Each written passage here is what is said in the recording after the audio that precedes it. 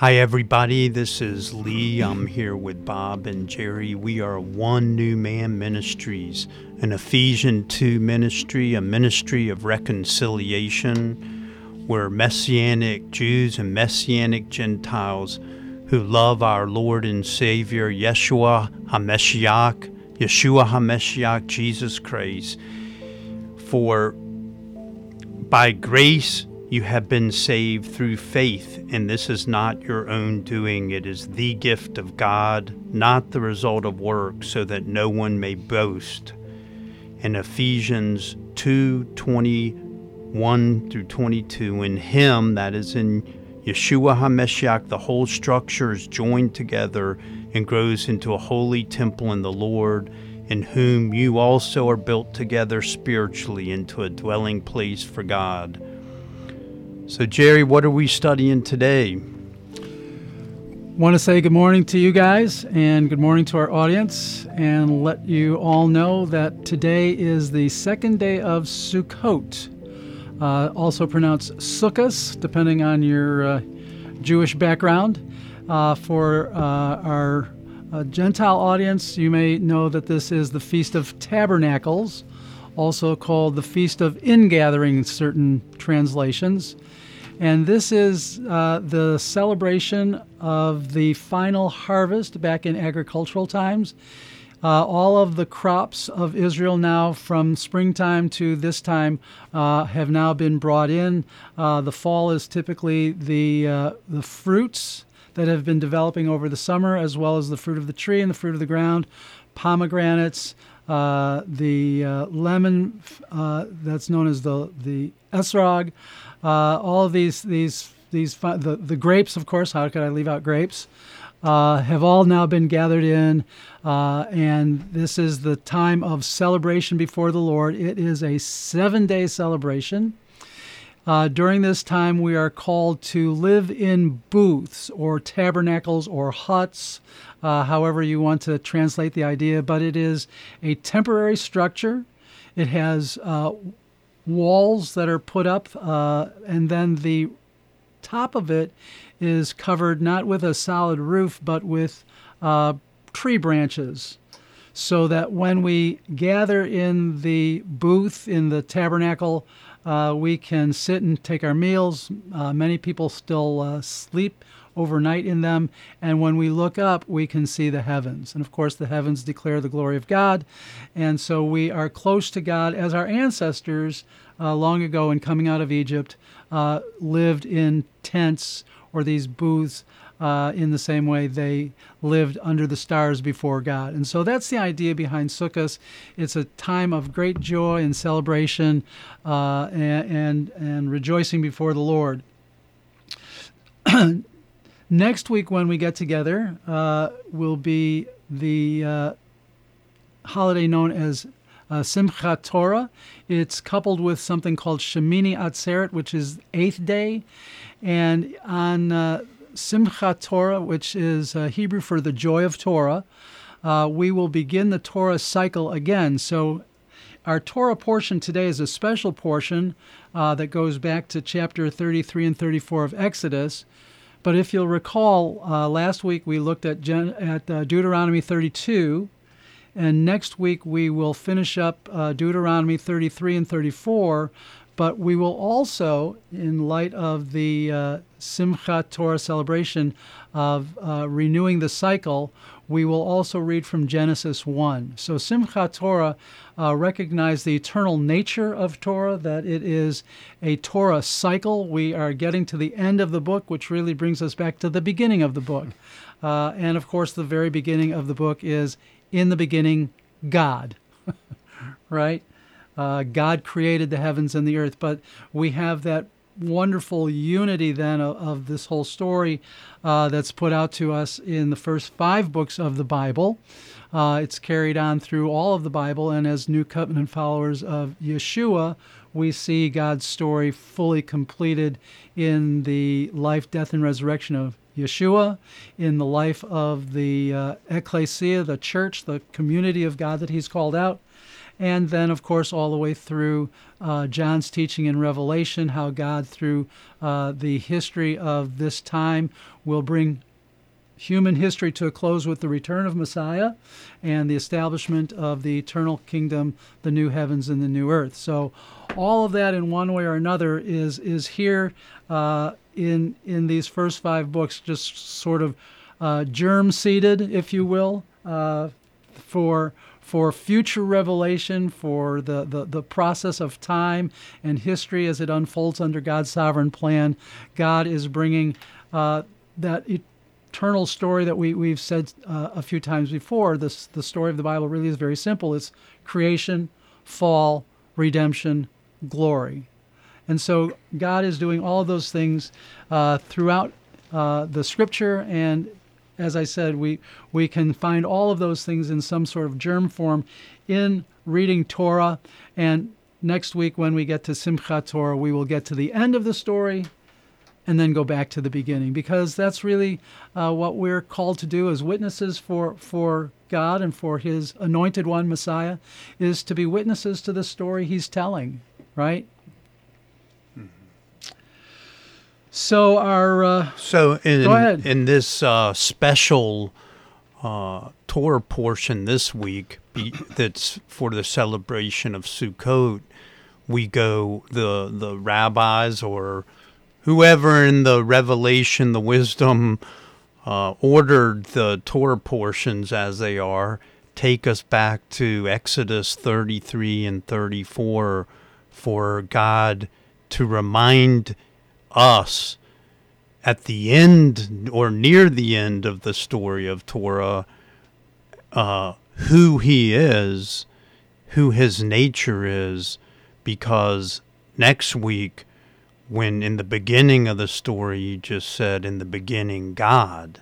So at the end is God, and in the beginning is God as well. And I love that this week, for Sukkot, we're getting to go back to Exodus 33 and 34 and really talk more about God's revelation of His character. Right.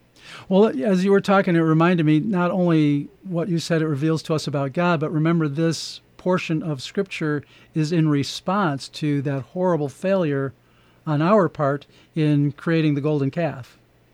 That God was on the verge of wiping out Israel and starting over just with Moses, right? And Moses pleads for Israel, intercedes for them to make atonement for them, right? So there's that. The other thing that we talked about that I think fits in here too, because it tells the story of this redemption, is in chapter 34 of Exodus, beginning in verse 18, he tells them about their calendar. He says, "You shall keep the feast of unleavened bread 7 days. You shall eat unleavened bread." So there he introduces, you're going to observe Passover. Passover, of course, is the commemoration of bringing a people out of slavery into freedom. Then he tells them that you have to participate in Sabbath, and Sabbath is an ongoing year-round process. In Sabbath, we recognize our dependence on God. We say, I can set aside my labor and the world is going to go on because God is the one who's ultimately in control. But then he goes on and he tells them, you shall observe the Feast of Weeks. In Hebrew, that's Shavuot. That is also called the first fruits of the wheat harvest. So it is a first fruits festival. It is a faith festival, if you will, because we are dedicating this portion of our crops in the belief that God's going to provide everything else we need. So you'll come up at first fruits or Shavuot. And remember, Shavuot comes 7 weeks after Pesach. So we're still in the springtime. And then he says, you will also come up at the year's end at the Feast of Ingathering. That is now, Sukkot, the Feast of Tabernacles. And even in that, there's a little picture of that redemption that God wants us to understand, because we have Pesach coming out of slavery into freedom that is recognized in Yeshua's offering of himself so that we can come out of the slavery of sin into the freedom of Messiah. Then there is the Shavuot, the first fruits, and Paul talks about Yeshua himself being the first fruits of the resurrection. And so we celebrate, when we do that, we recognize that there is a promised future for the people of God that involves resurrection and being made fit for eternity with him. And then a long time after that on the calendar year comes the fall celebrations, and we are to come up and present ourselves for ingathering. So it speaks of the time when Yeshua returns to gather in all of his people. So there's just a wonderful picture just in the call for the Israelites to come up 3 times a year at Passover, at Shavuot, and at Sukkot, that we are mirroring. Well, let me put it the other way around, that this is a foreshadowing of what God is going to do for us in Messiah Yeshua, in Jesus Christ. So there's just a wonderful, wonderful picture there, prophetic picture of God's activity.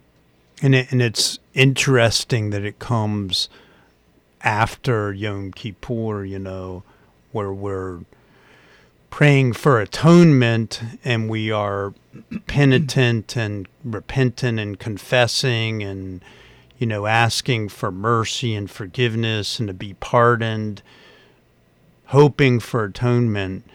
And then maybe a week later, where we're back at our old habits, and it becomes even clearer for us when we look at ourselves in truth that we need a Savior. Mm-hmm.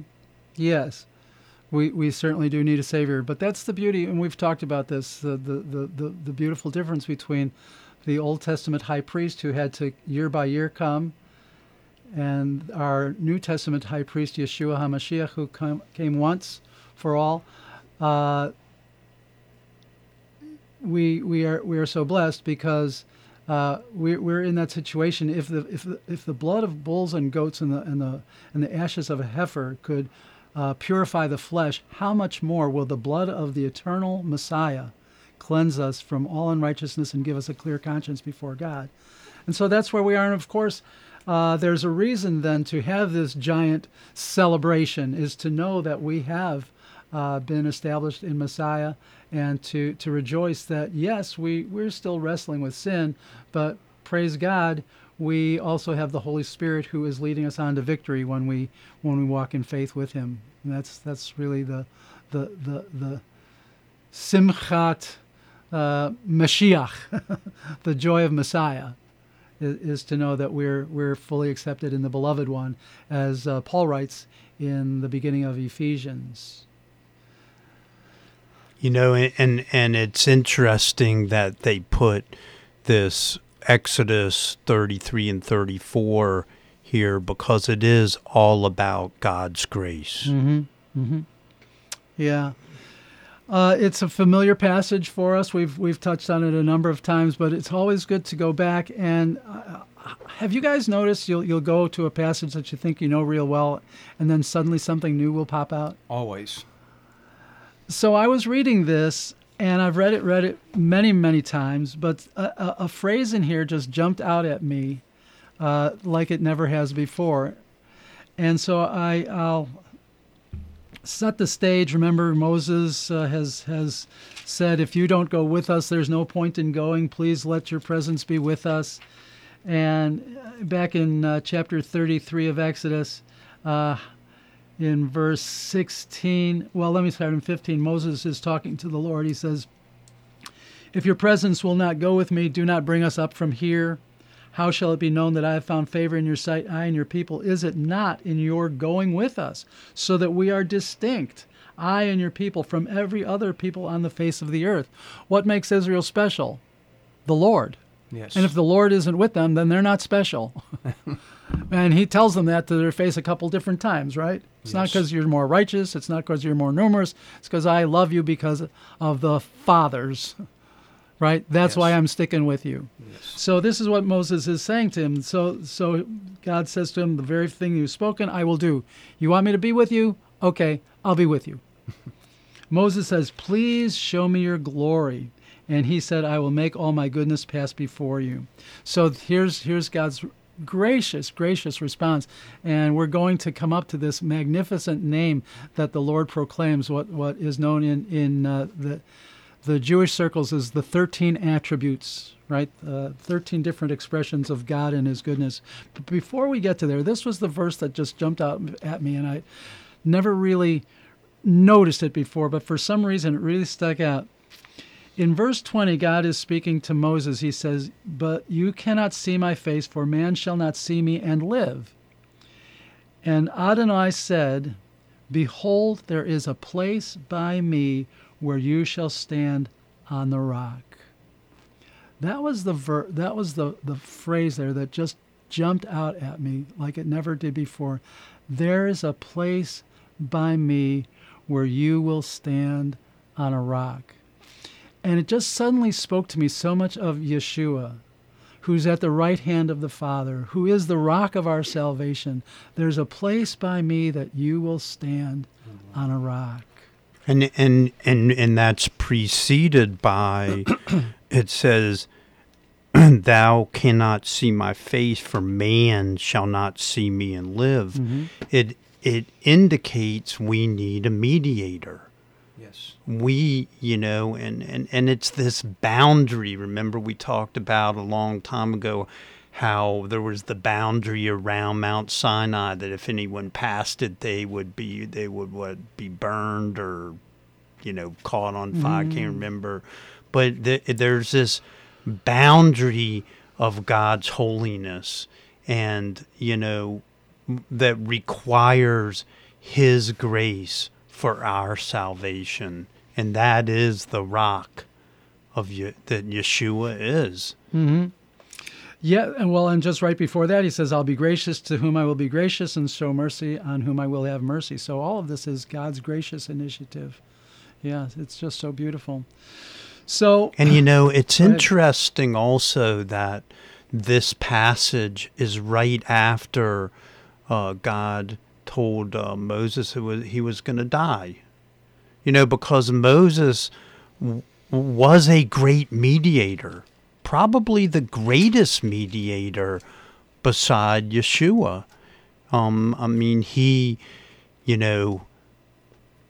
He got pretty close to seeing the Lord here, and he was, shining in his face, and people couldn't look at him. He was a mediator, but he was a flawed mediator. He was born of the flesh, not born of the Spirit. Mm-hmm. Yes, yeah. Well, that goes right along with what we've said consistently all along. Also is, the old covenant keeps asking, is he the one? Is he the one? Is he the one? Yeah, and yes, we definitely need a mediator, but we finally need a perfect mediator, right? Job even said, oh, that there was somebody to, the old King James, I think, says, oh, that there was a daysman, that he might put his hand upon my shoulder and upon the Lord.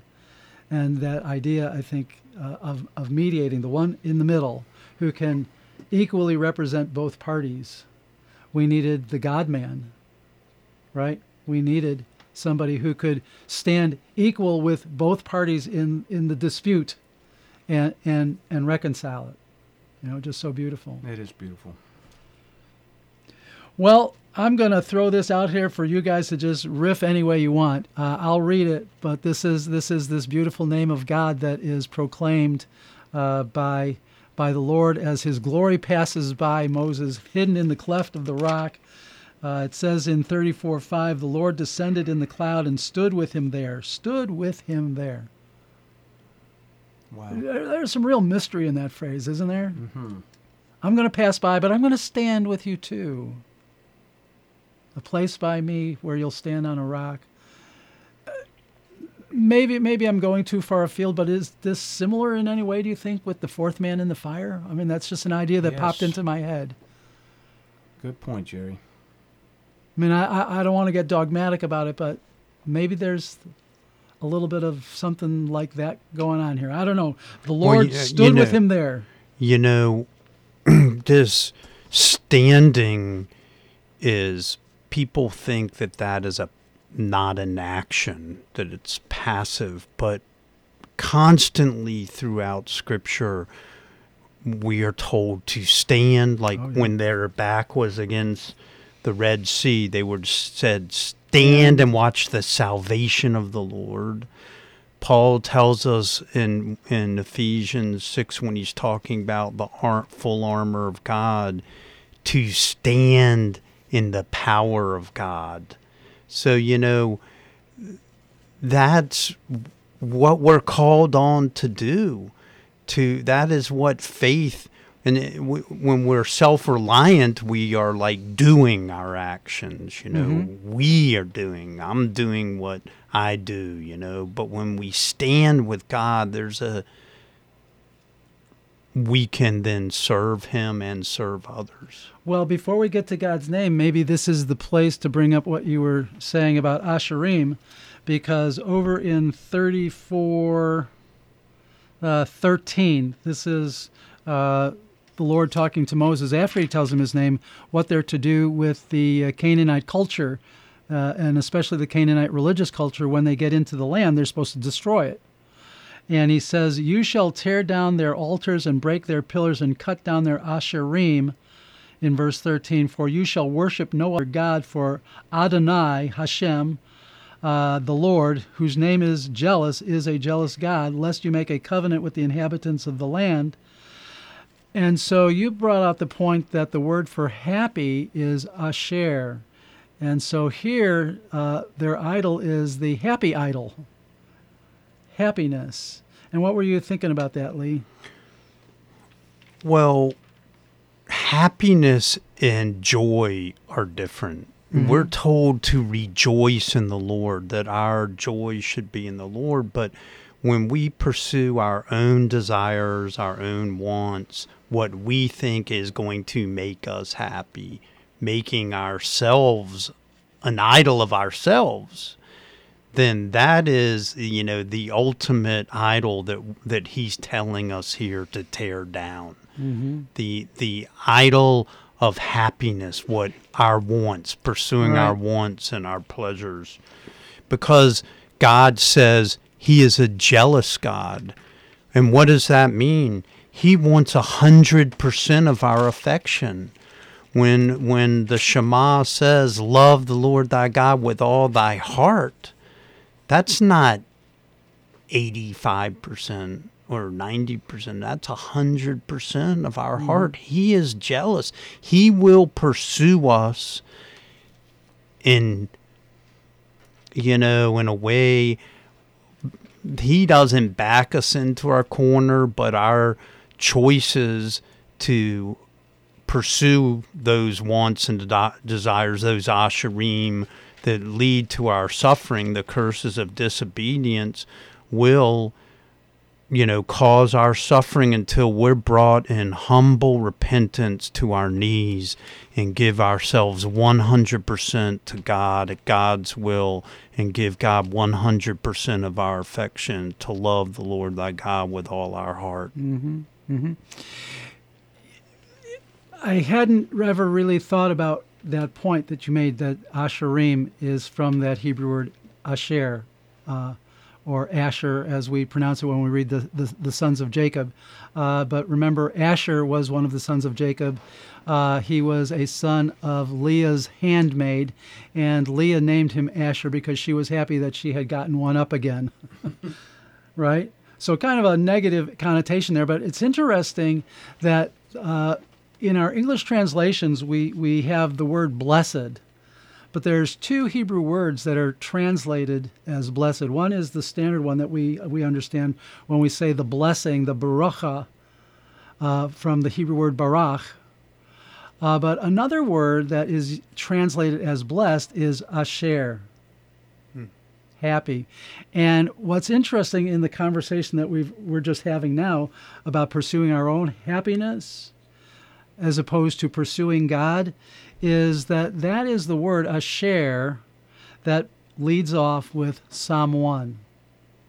Asherei ha'ish. Happy is the one. Happy is the man.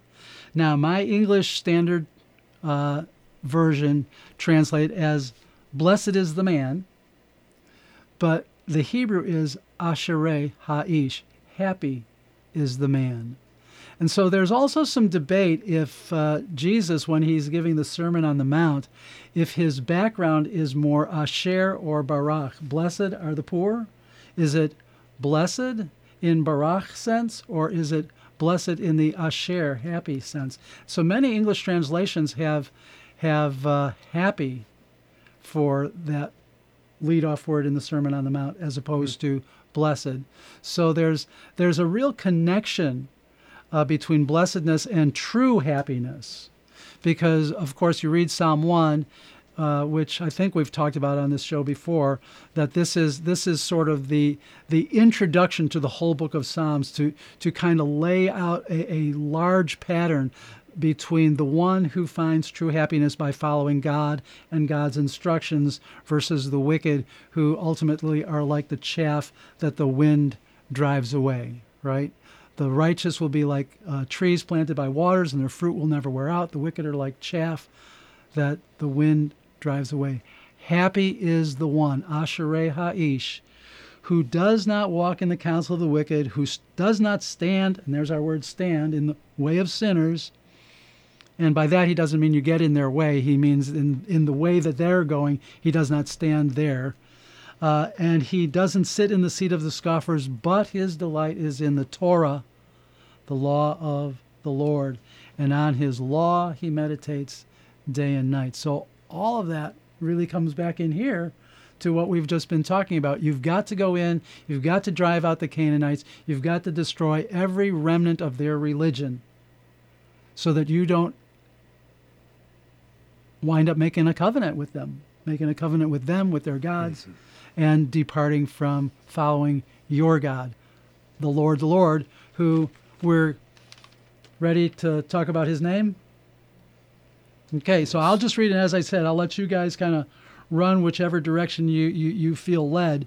So the Lord descends in verse 5 of 34. The Lord descended in the cloud and stood with him there, proclaiming the name of the Lord. Hashem, that word that we've talked about, some people pronounce it Yahweh. It is the tetragrammaton, the four letters. In Hebrew, it's the Hebrew four letters, Yod, He, Vav, He. He comes down and he says, and every good Jew pronounces it Adonai.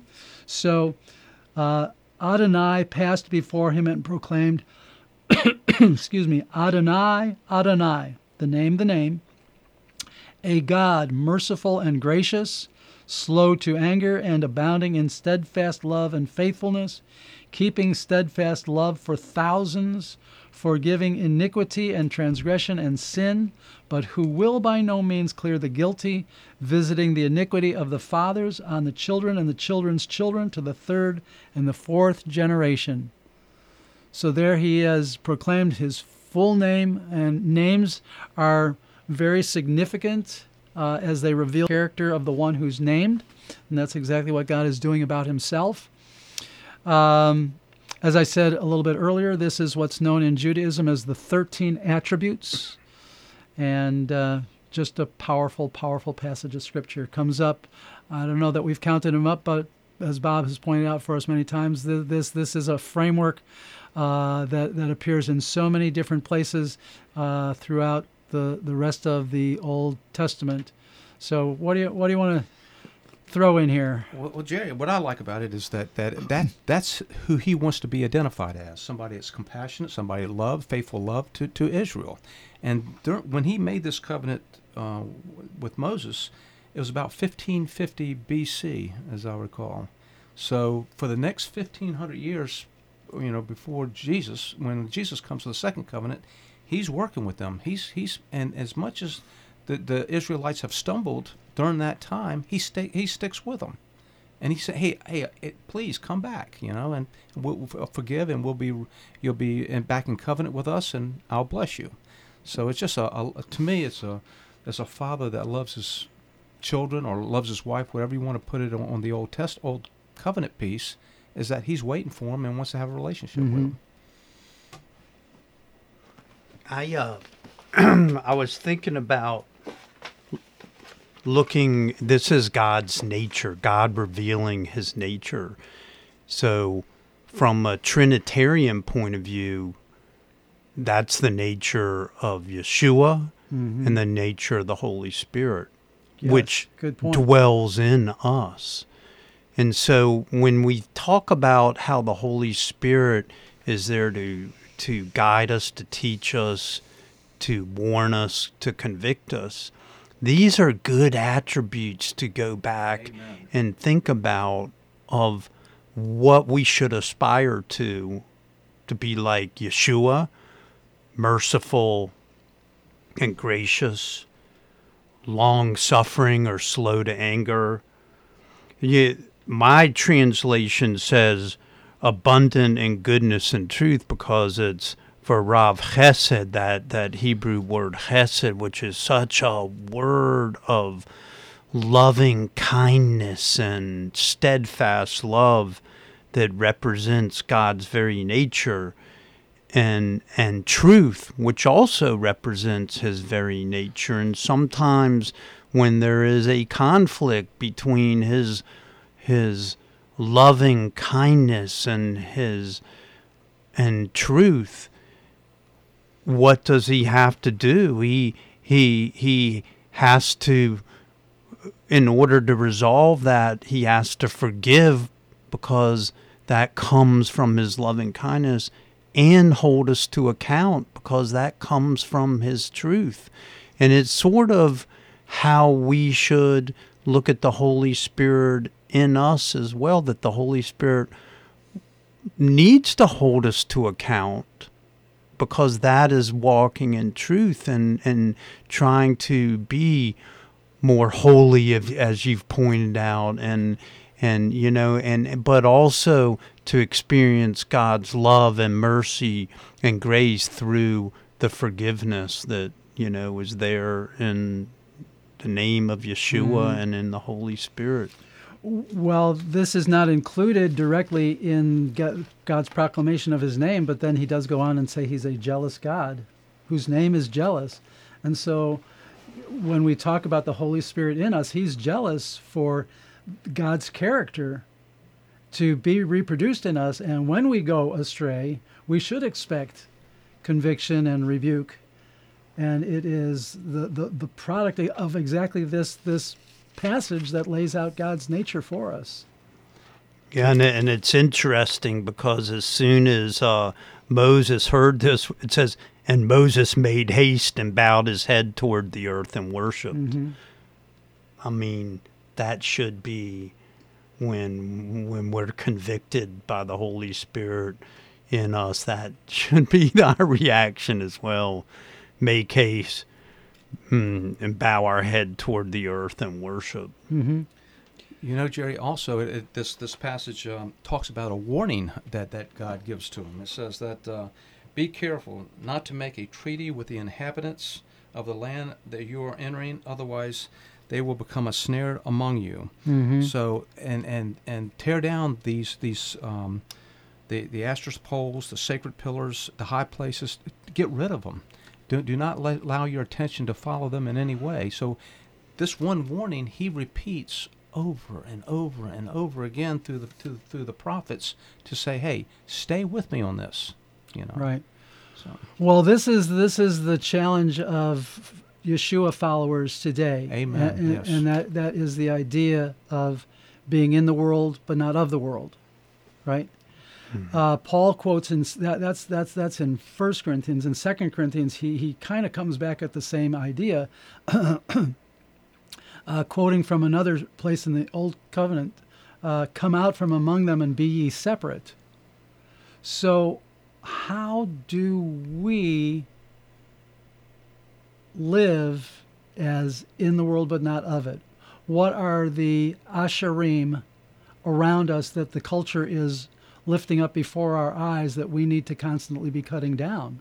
Well, before we get to the idols, I just want to go back to Moses's reaction here, because I think it points to how what would be proper for me to react having received God's grace?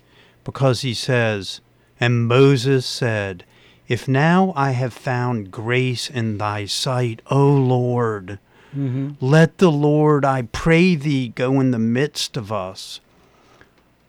For it is a stiff-necked people, and pardon our iniquity and our sin, and take us for thine inheritance. I mean, as a believer in Yeshua who has found forgiveness through the blood of Yeshua, this is how my heart should feel. Oh Lord, go inside of me, because I'm a stiff-necked person, and pardon my iniquity and my sin, and take me for thine inheritance. I think you're right that there's a humility that's still required of us, maybe even more so. That in a way, as you were reading this, it reminded me the third requirement that Micah has is walk humbly with your God, right? That we are never to enter presumptuously on God's grace. And that in fact is a subject that comes up a couple different times in the New Testament letters about acting presumptuously. We remain what Moses said, a stiff-necked people. If we have found favor, stick with us. But we are we still remain a stiff-necked and stubborn people. But by your grace, by your indwelling spirit, by your constant proclaiming your name and humbling me again, right? We are making advances in holiness and sanctification, and God is doing his work in us of conforming us to the image of his Son. But it always comes back to walking humbly with our God, admitting, John has this portion in his first letter. He says, if we say we have no sin, we're deceiving ourselves. But if we confess our sins, then he's faithful and just to forgive us and to cleanse us from all unrighteousness, to purge us, to put us in the mikvah, if you will, for our Jewish listeners, to cleanse us. To give us the ritual bathing that we need. And of course that ritual bathing is a reminder that we have been, in the gospel language, washed in the blood, right? That the blood of Jesus cleanses from all sins. So, I guess going back to your question about what are the modern asherim, they're everywhere. It's everything, money, fame, status, pride, all those things that elevate self-indulgences, self-reliance, of thinking, of self in control, putting self above others, all of those things. It's the same as it's always been. There's nothing new under the sun. There's just new technology, new enticements, new. Well, it's appealing to the same old flesh, just coming at it in new and devilishly inventive ways, right? Yes. Well said. Anything else you want to draw out from this passage? Because we have two other passages of Scripture. Our Haftorah is Ezekiel 38 and 39. And then the assigned New Testament portion is 1 Thessalonians chapter 5, verses 1 to 11. And if you don't have anything else you want to talk about here, we can address those sections next, if you like. Well, it also ends with a promise. God says, "I will take you into the promised land." He will do it, and I think if you take in effect that the warnings come, and if you obey me, and obey the warnings, then the result is that you'll be brought into the promised land. Mm-hmm. And I think the last sort of point about this is God makes a covenant there with the people after he's revealed his nature. He makes a covenant with us after we come by grace through faith to believe in Yeshua as our Savior, we have the covenant, and that is the hope in the glory of God, and the hope and the assurance in the promises of God. And that it is important that when we are humbled in our heart and we understand God's merciful and gracious nature, his forgiving, his fullness of steadfast love and truth, when that sinks into our soul and we bow our head in worship, that we realize that we are now chosen, and we have chosen ourselves to be one of his redeemed people, one of his sanctified people, and that carries with it a privilege and a responsibility, and that was what the Jewish people, were singled out for. They were given the privilege and the responsibility. Mm-hmm. Yes, responsibility is a key component of those, to understand privileges, that privileges are to be carried out responsibly. I mean, even on a day-to-day basis, you have the privilege of driving a car, you get a license, but there's responsibility that goes with it, right? Yeah. And when we have the privilege of receiving the grace and salvation through faith by the grace of God, we have the responsibility to share that with other people, not to hoard it for ourselves, not to hide it, but to share the good news. Well, that's what God wanted Israel to do, be a messenger nation, did he not? Mm-hmm. And the that's light what to the nations. Yes, and then now he's given it to us. All who follow Yeshua are called to be light and salt. We're supposed to be like a shining city on a hill. We're not to hide our light under a bushel. Jesus, as he is about to ascend, gives his disciples the final word. You shall be my witnesses, beginning in Jerusalem, then Judea, Samaria, and the ends of the earth. Which dovetails, of course, with the Great Commission, as it's called at the end of Matthew. Go into all the world, making disciples as you go, right? So we're to carry the hope of Yeshua in our hearts, and we are to live in such a hopeful way as the community of God. I don't think this is a Lone Ranger issue. Yes, each one of us is responsible in the sphere that we have to be witnesses to the people God gives us, but the evangelistic enterprise is ultimately a community operation. We're all to be living together in such a way that we will be demonstrating that Yeshua is the Son of God, because that's what Yeshua said in his prayer. The world will know by your love for one another. We can't love one another alone. Right. We've got to be in that community that God is calling out. We've got to be members of the one new man in a visible way to a world that needs what we are offering, right? So we are now, as one new man, the body of Christ, the messenger, the light that God is sending out into the world. We are no longer darkness, but light in him. All of those things are working together. But this conversation dovetails kind of nicely with our last two passages, because they focus on the dark days that will be coming at the end. Ezekiel 38 and 39 talk about the great last battle, when the nations of the world will gather against Israel to come and destroy her. And God will raise himself up to be their defender. And at the end of all that, when Gog and Magog have been put down, then the nations will be flowing into Jerusalem, and Jerusalem will be the center of the world, and all nations will flow to it, and the light of God will go out from there through the Jewish nation once more, as was intended. I read this thing this week, reading up for this section.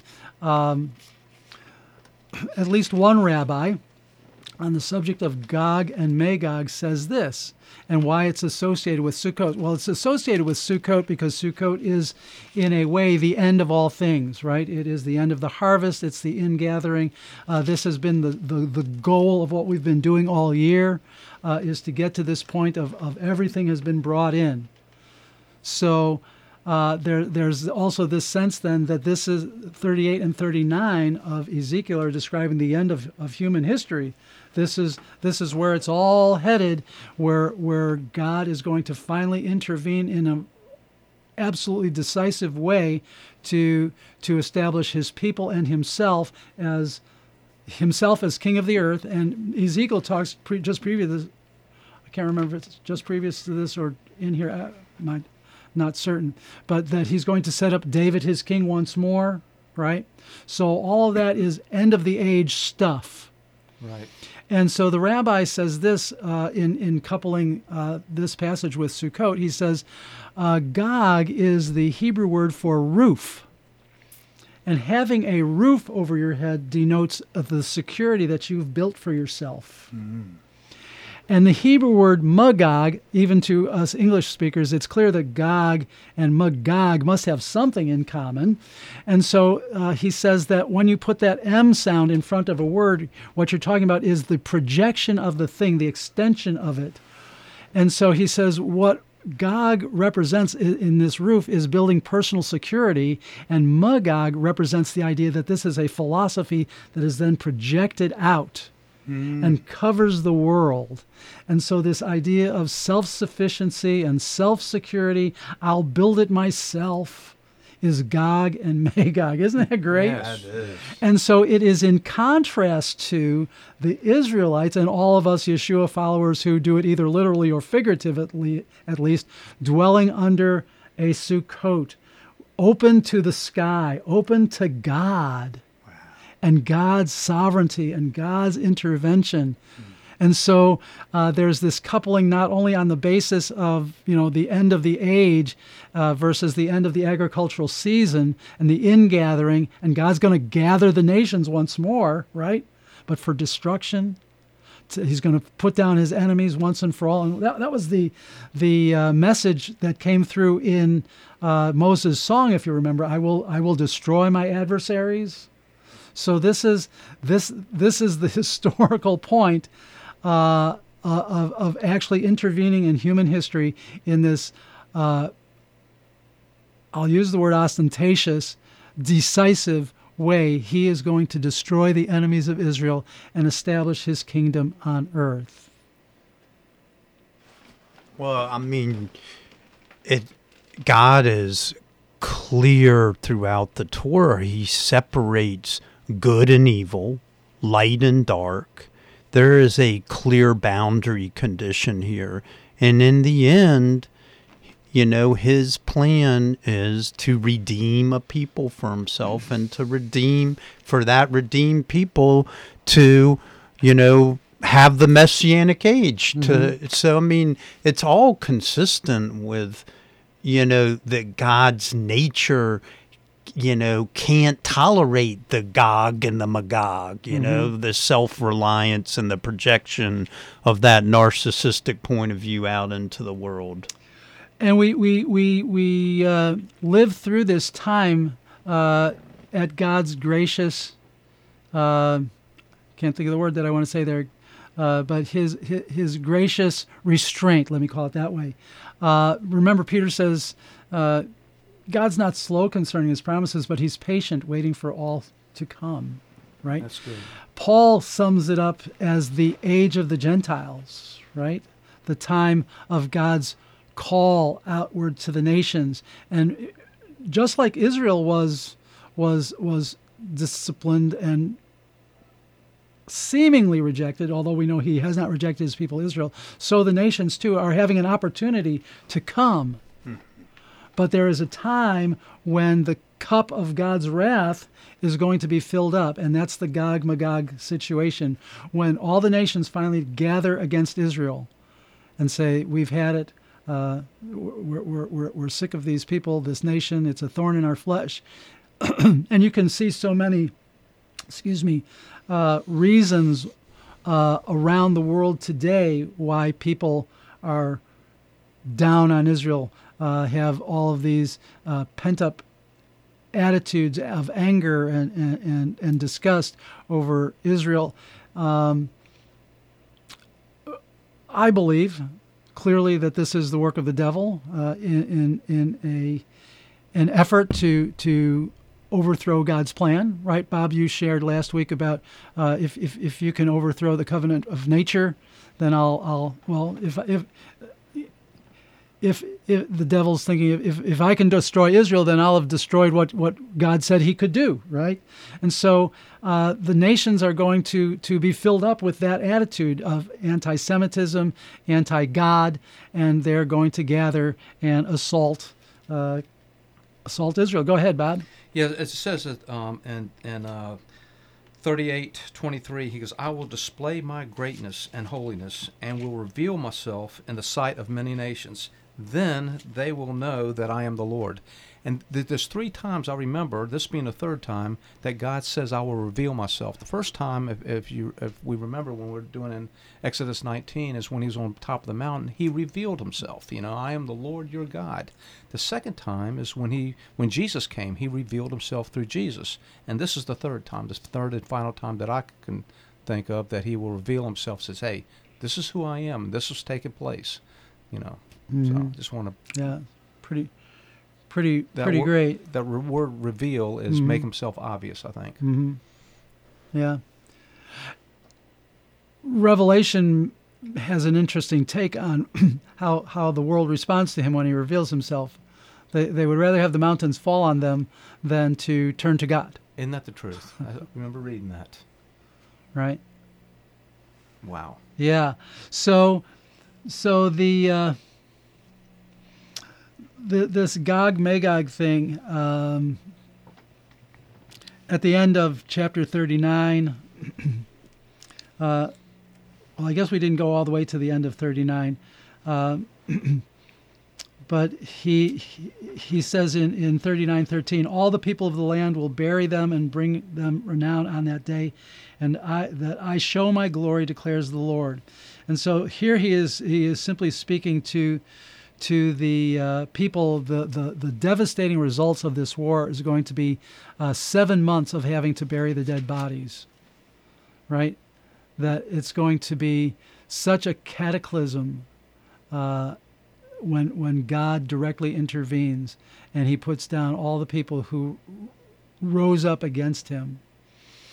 Now that completely fits in with our New Testament portion then, because okay, as followers of Yeshua, Paul deals with not that aspect of the end times directly, but he has just talked to them in 1 Thessalonians 4 about being caught up together with the Lord. The trumpet, the Yom Teruah, the Day of Trumpets, that is in prophetic literature, the feast of what we now call Rosh Hashanah, Yom Teruah, the trumpet of the Lord, the voice of the archangel. The Lord himself will descend with a shout, and the people of God will be caught up together along with those who had previously died in the Lord. And so shall we ever be with the Lord, and we can encourage one another with these words. That is the hope of our calling. And we need to be clear that the hope of our calling is this future that God has in store for us when he restores all things. Okay? Our hope is not on some short-sighted, earthly, temporary circumstance, but our hope is the hope of glory that is coming when Jesus, who appears in glory, will bring us to be with him. So then Paul writes to the Thessalonians, all right, now concerning these times, you don't have anything need to be written to you. You yourselves are fully aware that the day of the Lord will come like a thief in the night. And the people of the world are saying peace and security, but sudden destruction will come on them as labor pains on a pregnant woman. But, he says, you are not in the darkness that day should surprise you like a thief. You and me, followers of Yeshua, we know that time is coming, and so we prepare ourselves for that time. And it might come at a surprising time, but we will be prepared because we are children of light. We are not children of the night or of the darkness, so let us not sleep as others do, but let us keep awake and be sober. For those who sleep, sleep at night. Those who get drunk are drunk at night. But since we belong to the day, let us be sober, having put on the breastplate of faith and love, and for a helmet, the hope of salvation. For God has not destined us for wrath, but to obtain salvation through our Lord Jesus Christ, who died for us, so that whether we are awake or asleep, that is, whether we're alive or dead, we might live with him. And again, this idea to encourage one another with these words. What is he saying? Simply that I have told you the future. I am coming back. You need to live in the way that is honoring and glorifying and being prepared for my appearing. To go back to the idea earlier, walking humbly with your God, being sober. And we see here in one of his early letters this idea of that armor of God that he's going to fully develop in Ephesians. But even here he says, let us be sober. And again, that Ephesians idea, let us be filled with the Spirit and not drunk with wine, right? So here's that same idea that he's going to develop, but let us be sober. We have the breastplate of faith and love and the hope of salvation for our mind's protection. What is the hope of salvation? The hope of salvation is the ultimate deliverance of Yeshua's people from the penalty, power, and presence of sin. That is the hope of salvation, to live together as God's people with God without sin, without its effects, without its drag on our lives, without the death in all the variety of forms that it brings. That's the hope of our salvation. And so we're hanging on to that. And when he comes and we're hanging on to that, it's not going to surprise us. When all of this stuff around us suddenly evaporates because it was all temporary, and the glory of God, which is eternal, comes, we will be prepared if we have lived soberly and righteously in this present age, which is what grace teaches us in Titus. And the idea there, too, is we are waiting for the blessed hope, the appearance of our Lord in glory, right? That's what all this is about. And so God's calling us, you know the story. You know the end. I'm coming. I think, Lee, you said it earlier. God wins. Whether it's the battle of Gog, Magog, and whether it's the battle for our sinful hearts that he breaks down and circumcises in Yeshua, God wins. And so we need to hang on to that. Even on the days that I'm still struggling with sin, in those moments when I know I should have done this, but I did that instead, God's going to win.